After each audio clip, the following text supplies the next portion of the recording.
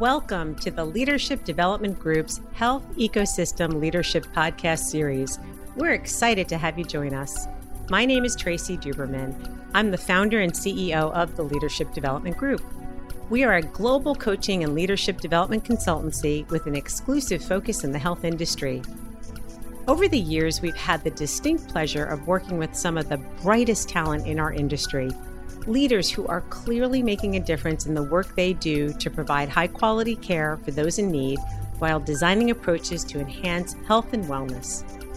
The purpose of this podcast series is to showcase how leadership is the essential ingredient to address the ever-growing issues and challenges facing the U.S. healthcare industry. As we know through our work, the great majority of these challenges are too complex and wide-ranging for any one sector to solve independently. This is where a health ecosystem leadership approach pays more than significant dividends. Solutions which emphasize how the various sectors of the health industry operate interdependently are the only ones with the potential to deliver on critical imperatives like affordability, access, and outcomes. During this podcast series, we will introduce you to some of the best and brightest health ecosystem leaders who will share practical examples of how they have successfully demonstrated a collaborative mindset, as well as the critical behaviors that lead to positive outcomes for their organizations, their patients, and the communities they serve. Welcome, everyone, to this week's Helm podcast. I am pleased to welcome my friend and colleague, Stuart Kleinman, who serves as the newly appointed partner and head of Building Industry Partners Center of Excellence, focused on human capital management. Building Industry Partners is the leading private equity firm in the building industry, focused on helping communities create value, not just for their customers and shareholders, but for their most critical stakeholders, their employees. In this role, Stu's primary focus is helping BIP's portfolio companies and the industry at large create people-first culture that reinforces the holistic well-being of employees and their families, while at the same time supporting better business performance and bottom-line financial results. Prior to joining BIP, Stu was a founder and partner for 25 years at Vantage Partners, a mid-sized consulting and training organization specializing in biopharmaceuticals and healthcare. In addition to helping steer Vantage's strategic direction and sitting on its management committee at various times, Kleinman oversaw several operational functions, including human resources and marketing, and directly drove profits for the firm. Stu has authored many research reports and white papers on topics ranging from strategy and management to key capabilities for leaders and the future of work. He was recently appointed to the Strategic Advisory Board of the Simmons College Institute for Inclusive Leadership, where he was part of an esteemed group of experts in the fields of equity, inclusion and diversity, talent and leadership development, and culture change. Stu graduated from the Marshall College and Harvard Law School. Anything you'd like to add to your incredible background, Stu? Well, no, other than that, it's so wonderful to be here and to see you and chat with you this morning, Tracy. Thanks so much for inviting me along. I'm looking forward to it. We're really excited. Our listeners are very familiar with guests from across what we call the health ecosystem, which are leaders like yourself, but they primarily focus on health systems, pharmaceutical companies, and payer organizations, of which you are very familiar with from your prior career.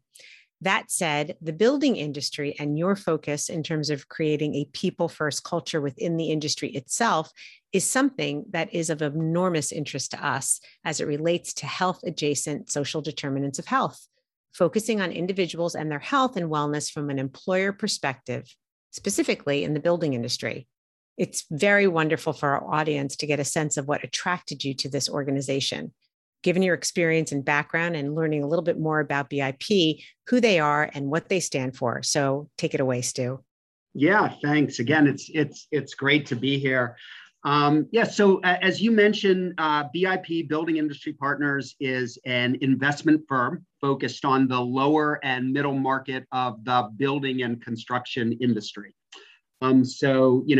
Think of your local lumber products, a distribution company, folks who both support do-it-yourselfers and also builders in the construction industry, as well as manufacturers of different kinds of building materials, that you might, put in your house or that might support some kind of project that you have going on.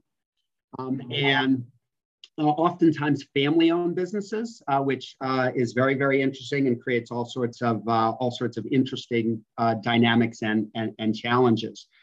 I was attracted to this new center of excellence concept in this investment firm for just a whole bunch of reasons. This is a sector that has not traditionally done a great job of treating people like assets instead of costs, right? And by that I mean that they have not been traditionally great at focusing in on tapping into people's, demonstrated and latent capabilities and their passions and predilections. Other industries, and I imagine many of the folks who are listening in today are in industries that have done much better at that, right? Not new ideas necessarily. But here, in many ways, a lot of things that maybe many of your listeners think of as kind of proven fact or table stakes in terms of what actually makes a business successful is a little bit less clear. Family-owned, small businesses, tight margins, hard investments, cyclical industries, people who maybe have only worked in one firm their whole lives, so don't have lots of opportunity to experience and learn from great leaders in lots of different places, and lots of us do as we figure out who we are as leaders and as we think about how we can interact with our colleagues to have the greatest effect. So for me, this was just a tremendous opportunity to try to impact a lot of folks. That's a big part of our mission. We do have, as you well know, sort of a do well and do good parts of our mission. So we want to impact people in some significant ways in our businesses. We do hope to be a little bit of a model for other private equity firms that oftentimes are not seen as being particularly people friendly or people focused. So we're hoping to sort of prove out that in fact investment in people is important. We have a model, Tracy, where we are setting aside 10% of the profits of the sale of any of our businesses over time for employees.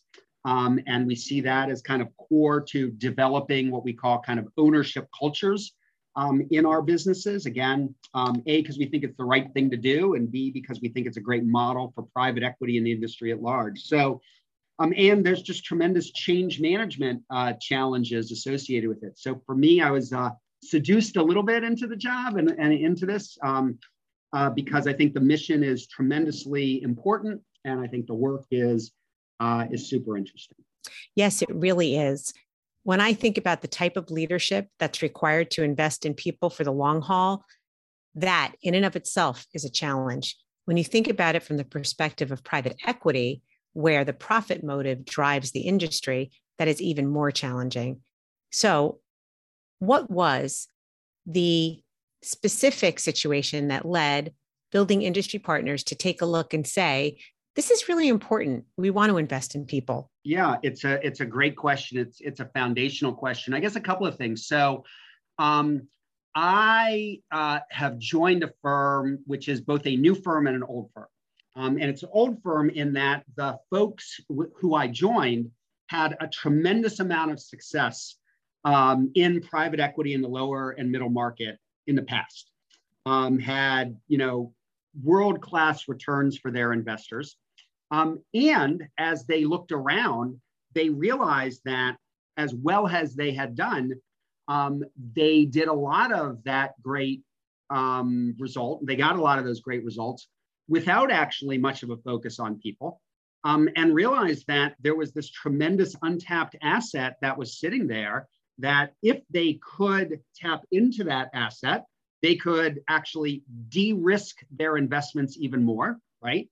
And enhance the likelihood of being even more successful. So on the business side, a hard business reality that a lot of the things, again, as I said, that make businesses great in other industries actually were not being attended to in this industry and in the investments that they had. And so, just from sort of, again, a hard business perspective and on both sides, right, de-risking the business through more of a focus on people and enhancing results, right, enhanced productivity, greater safety, better customer relationships, better opportunity to collaborate with suppliers. All of those things come with people. And I would say in a macro sense, also at the industry level, the building industry has a huge number of challenges. In general, it's got labor shortages. It's there. The average age is something like, I don't know, 52 or 53 in the industry. It's got sustainability challenges. It's got challenges related to affordable housing.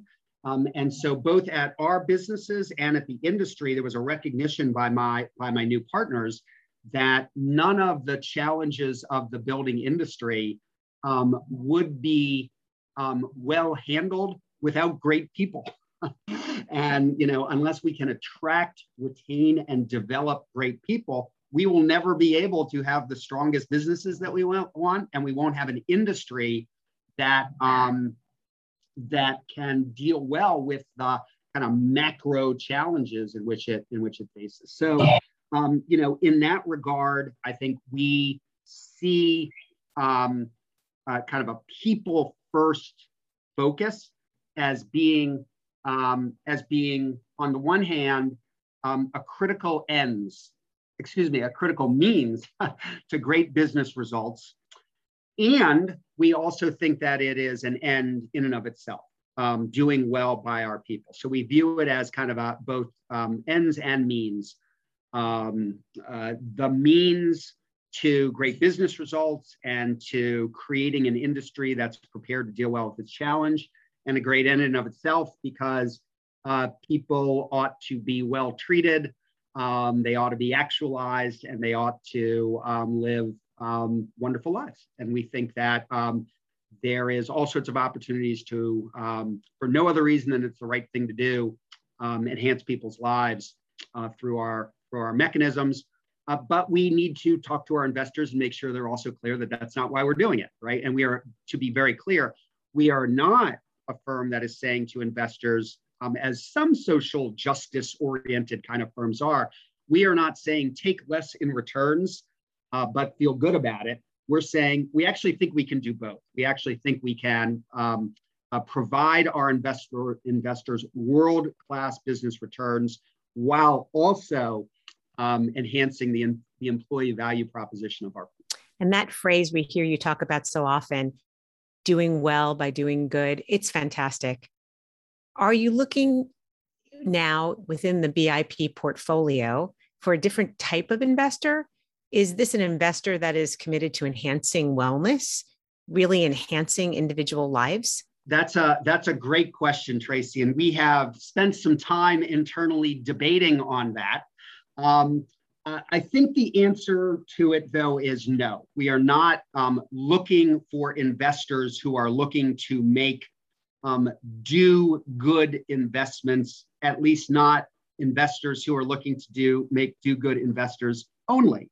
We are looking for, and we're actually sort of up for the challenge of bringing in your most hard-nosed, focused on doing well for themselves investors, because we're pretty confident in our thesis, right? Now, they need to be comfortable that we are going to invest in people. They need to understand that just like someone might invest in a firm that was focused on enhanced ERP systems or greater marketing, and they'll say that's their secret sauce. We want our investors to understand our secret sauce is investing in people. And we're going to do those things. And in fact, as I mentioned before, they're signing documents that that says we're going to give 10% of the profits to employees through an employee equity appreciation program. So they know that we're committing that we believe that we can deliver them world-class returns while investing in people, while keeping 10% of the profits for the employees. In thinking about evaluating your metrics to success, it's a long-term plan, you said. But is BIP thinking within the next 3 to 5 years that they'd hope to see the same or better returns on investment from their stakeholders? Yeah, absolutely. Absolutely. So I mean, we've got sort of a typical hold period for a private equity firm. We will see what the market provides us, but we're looking to have, again, world-class returns. That's what my partners have delivered in the past. And, we will also be working to try to report out how we're doing on both parts of the mission. So the documents that we will provide our LPs from a reporting perspective will not only be on the do well side of our mission, it will also be on the do good side of our mission, trying to, measure how employees themselves are viewing how we're doing up against that and this notion of the employee value proposition, as well as we'll probably report out on various of the activities in which we're engaged to try to do so. Excellent. I imagine the firms that are a part of your portfolio were attracted to BIP for that specific reason, and they're lucky to be a part of this new mission and innovation. We hope that they will feel that way in the future. We've got a long journey to go. Yes. Yes, of course. I'm going to be watching with bated breath. It's good stuff. So we had an interesting conversation on an episode of this podcast with Michael Dowling, the CEO of Northwell Health, who you may know. He shared with us his view that medical care is a small component of overall health and well-being, which those of us in the health industry know very, very well. And in many ways, all things are tied back to health, meaning everyone has an important role to play when it comes to advancing health and wellness, both as individual and at a collective level. So in this vein, can you tell us about Building Industry Partners' vision for a strong employee value proposition? And within the building industry, what you believe is the connection between a strong employee value proposition and health and well-being of employees in the building industry? Yeah, again, great question, Tracy. So first, I think it's worth saying that for us, this language of EVP, employee value proposition, is not abstract and it's not undefined. And so we define the employee value proposition within sort of a framework of 5 categories. So we think a strong employee value proposition consists of financial security, 1, 2, career resilience, 3, advancement opportunities, 4th, what we call engagement, and 5th, what we call wellness. So financial security, career resilience, advancement opportunities, engagement, and wellness. So we're constantly thinking about in our firms, how do we advance the ball in each of those categories? And importantly, what is the sweet spot in terms of programs associated with each of those categories and better financial results, right? So how do those things fit together? And you can think of a virtuous cycle, right, between doing well and doing good. If we're helping people feel more financially secure by, for example, giving them an ownership stake in the business, right, by various pay-for-performance regimes. Career resilience, helping people learn and engage and develop habits of mind that make them more resilient. For example, they're more curious, they're more interested in the world outside of them. They're learning skills outside of their current job description, advancement opportunities. They feel like if they succeed, they can be promoted and grow within. Engagement, right? They're connected to a real purpose, and obviously wellness, right? Think of the world in which we're operating. They work in a safe and secure environment. They've got good, strong mental health services, benefits, things like that. So the first thing to say is that is the framework through which I and we all are doing our thinking about employee value proposition. And I think when one says that, I think you can start to hopefully see the connection, right, between employee value proposition and kind of health and wellness, kind of more broadly using the term that you're talking about, right? So, financial security, I think, connects to health and wellness in lots of ways, right?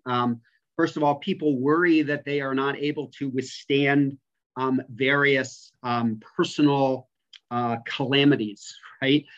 Which creates a tremendous stress on people. And then obviously the ability to, right? And so that goes to, are we able to, and again, these are relatively small businesses, tight margin, tough EBITDA, right? Are we able to provide, healthcare packages and other kinds of things, right? We're not just throwing money at things. We're trying to figure out, what's the right way and how do we sort of enhance people's financial security through benefits? How do we help them,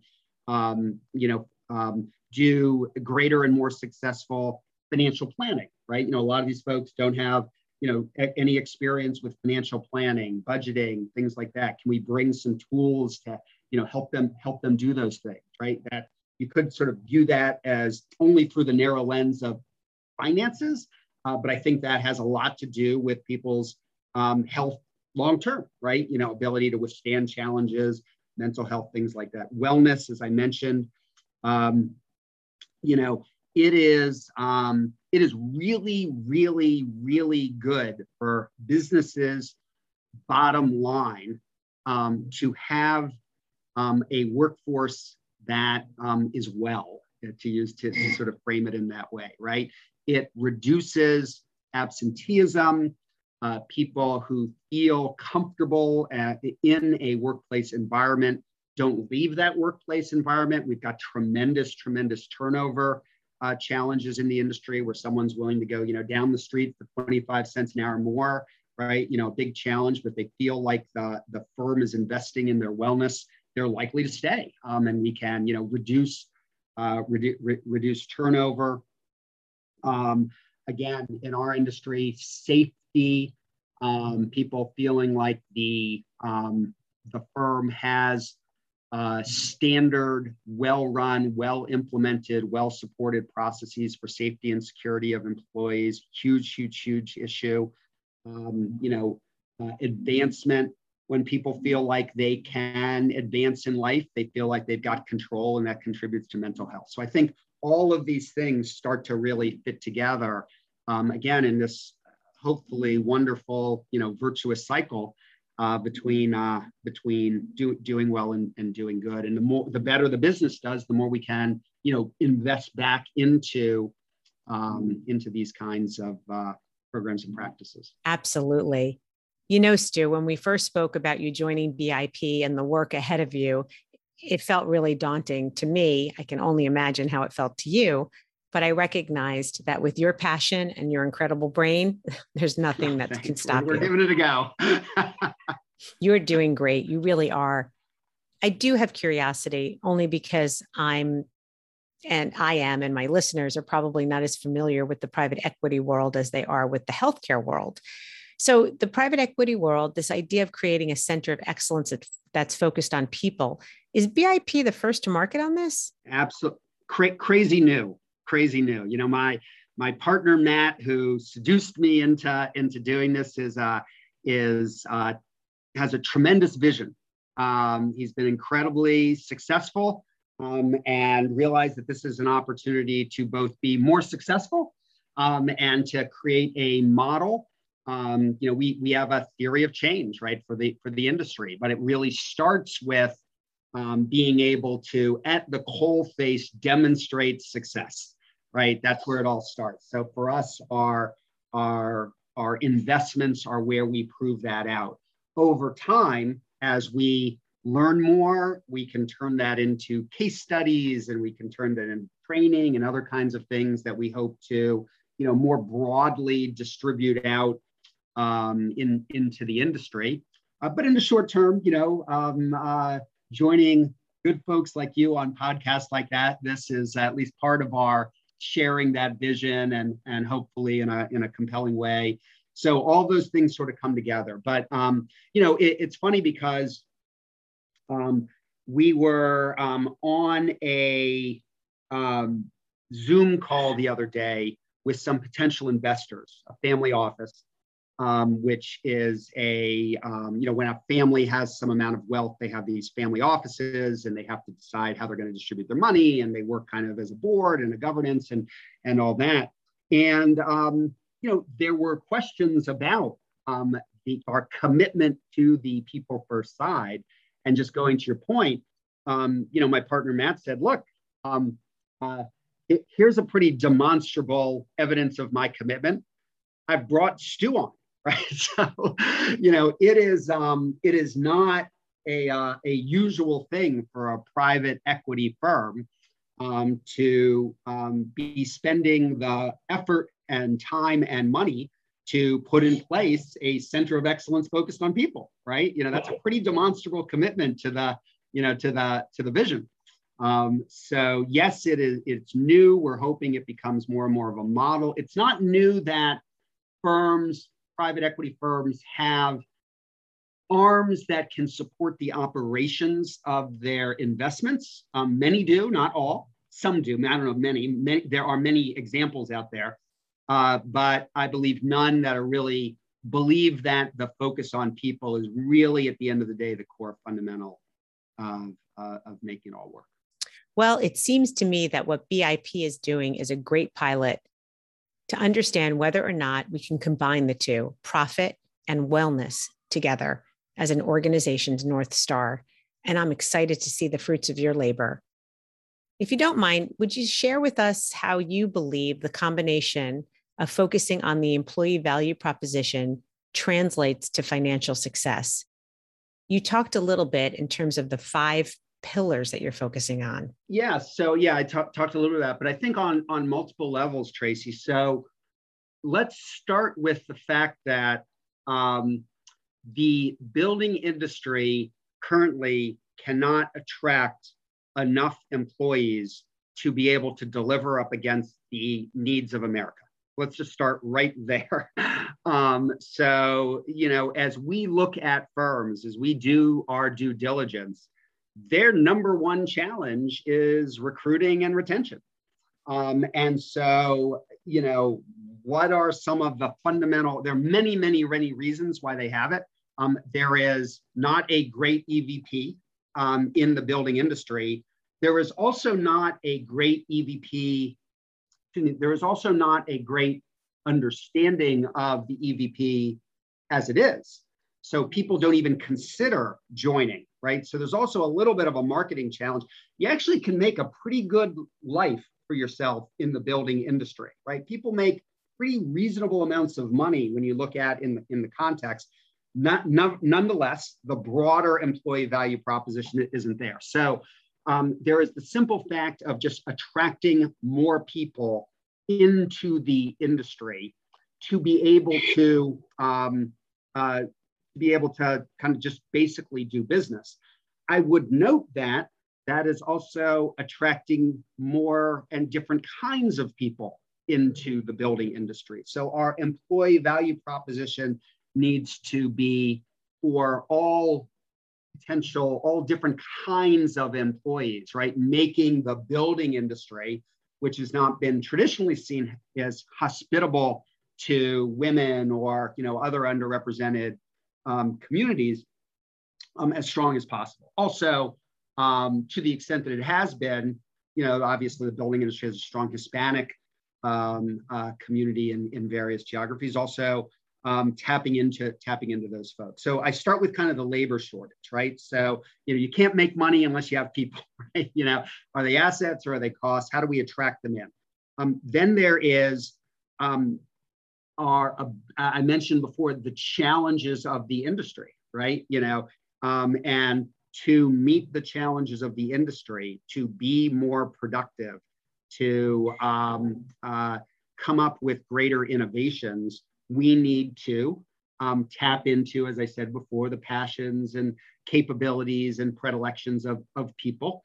I think we all know that people can be tremendous idea generating devices.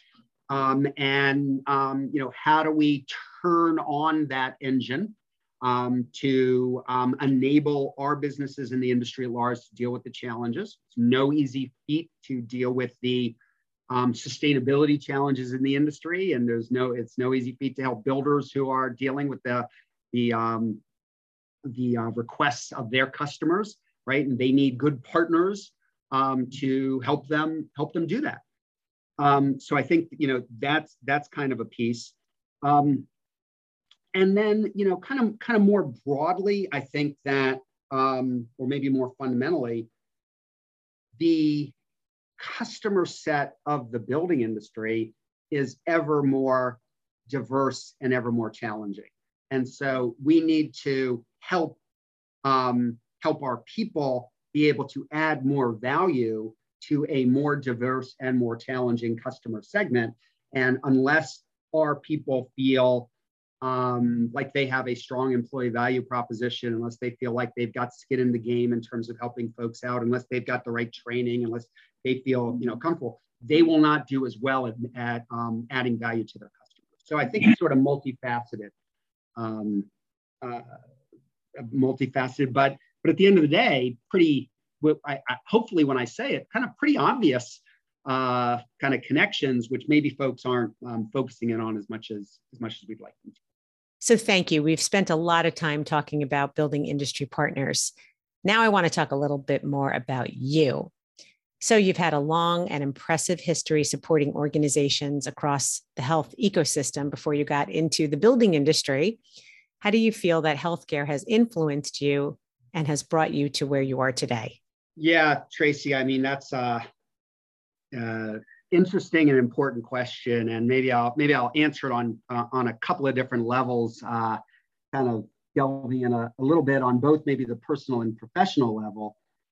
So yeah, I mean, personal, professional, kind of good and bad. On the personal level, my family has experienced its share of health challenges, and so everyone is fine now. But so I have seen the power of the healthcare ecosystem, right? And what it can achieve, and the dedication of its people, and the drive of the healthcare sector, the intellect, and the value of tremendous leadership in the healthcare sector, and how it's moved our economy forward, and how it's changed people's lives.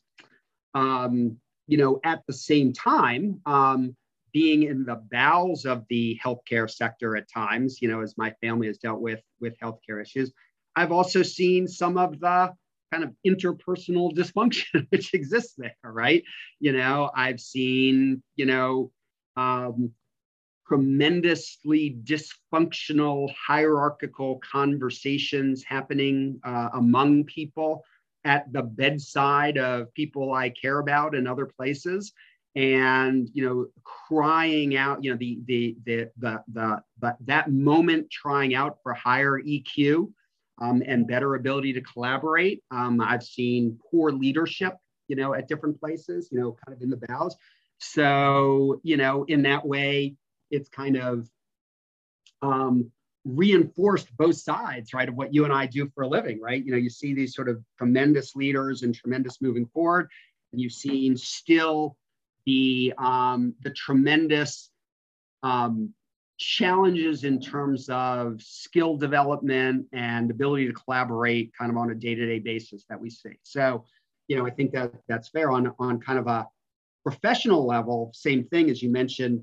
I spent 30 years of a career working in healthcare with a real focus on alliances, customer supplier collaboration, customer healthcare and hospital and pharma and government collaboration. Again, I've seen that those collaborative activities generate tremendous value for the world, for the country, for the organizations.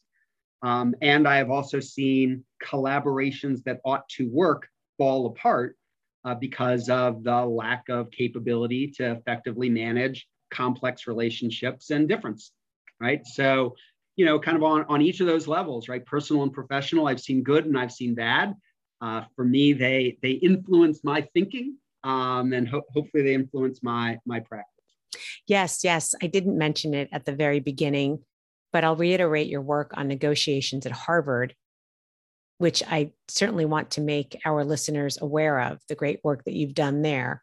What advice do you have for leaders looking to enhance health and wellness within their own communities and industries? Yeah, such an important question. I mean, look, there are certainly, I know your listeners will know this as well as any group of people, and certainly better than I. But there are just so many unbelievable capabilities sitting all across, a community, an ecosystem, a network, right, in different places. Lots of capabilities, lots of different kinds of capabilities who've got access to different information and data and reasoning paths and people and all of that. So, that's the promise, right, of your question, right? Looking to enhance wellness. There is no, I don't, maybe I'd be a little bit remiss to say, but I don't think there's any lack of capability which is out there. There's tremendous capability which is out there. So I think, we need leaders who can kind of operate though on both levels, right? You need people who have the vision to imagine what bringing those capabilities together could entail, right? They can imagine it out. They can think it through. They can think strategically about the puzzle pieces and how they could come together, and think through what the value proposition with those would be, and give voice to those in a way which is compelling enough to get people interested, right? To get people interested. But then they also need this other set of skills, which is actually the operational skills to bring that vision together into something which is going to work. And that requires, tremendous facilitation capability and alignment creating capability, and the ability to govern, if you will, either formally or informally, a complex network of relationships where, the differences between those folks involved in the network are both tremendous sources of value and sources of tremendous potential dysfunction, right? And so how do you as a leader, make it all work? And I think that sometimes people in the healthcare industry understand what's actually required to really intervene in, devise, design, and drive, a network to that vision, and how much unique skill and capability it takes. So, but I think that's the promise of your industry, right? In terms of kind of bringing it all together. Yes, I think it is often difficult to find within one leader the ability to be both strategic and visionary, as well as executing on the strategy, which is why it's so important to be able to partner and recognize where you may need to collaborate and bring in additional resources to make things happen. We see this a lot in our work, specifically in leadership development. So thank God you're young enough that this question will be far out into the future. But I do always end my podcasts with this one question. What do you want your legacy to be as a leader? Oh boy, what a question.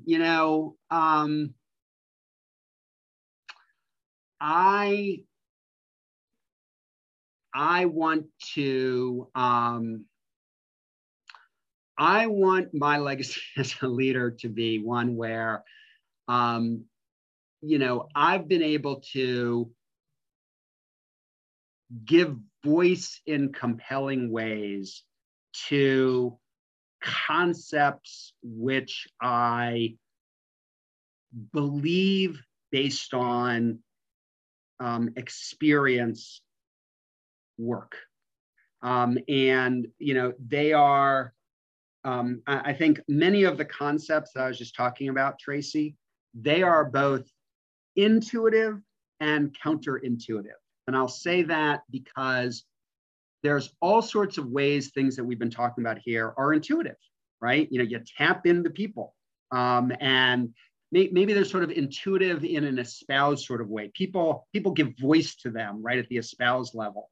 But they must also be counterintuitive, because there is oftentimes a gap between the espoused practice and the actual practice, right? The demonstrated practice.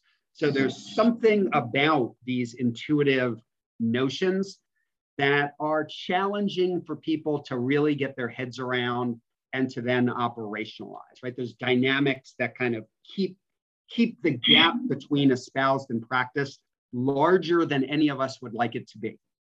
And I think that into that mix ought to come, I think the thing that can deal with that mix and that can make that gap between espoused and practice as small as possible is first optimism. I think one. Two, the ability to give voice to that gap and to articulate out these concepts in ways that I think people can understand and can be compelling, and then do my best to demonstrate in my own daily life and my own daily practice, putting those concepts into play. And I think if people feel like, if that's a lot of words, but I think if people were going to look back on me as a legacy, as a leader, and said, hey, he brought an optimistic point of view to a bunch of concepts that could make that we could operationalize and make a difference in people's lives, that'd be pretty good. I think I'd be okay with that. And we're better for it, Stu. We really are. Well, thanks. This has been an incredible delight for me. I want to thank you. I'm sure our listeners are going to be very excited to hear from somebody outside the health industry. Well, it's great to talk to you. And certainly as you can tell, I like to talk about this stuff. So if any of your listeners feel like they want to talk some more about it, they should certainly feel free to reach out. But thanks for inviting me. Thanks for inviting.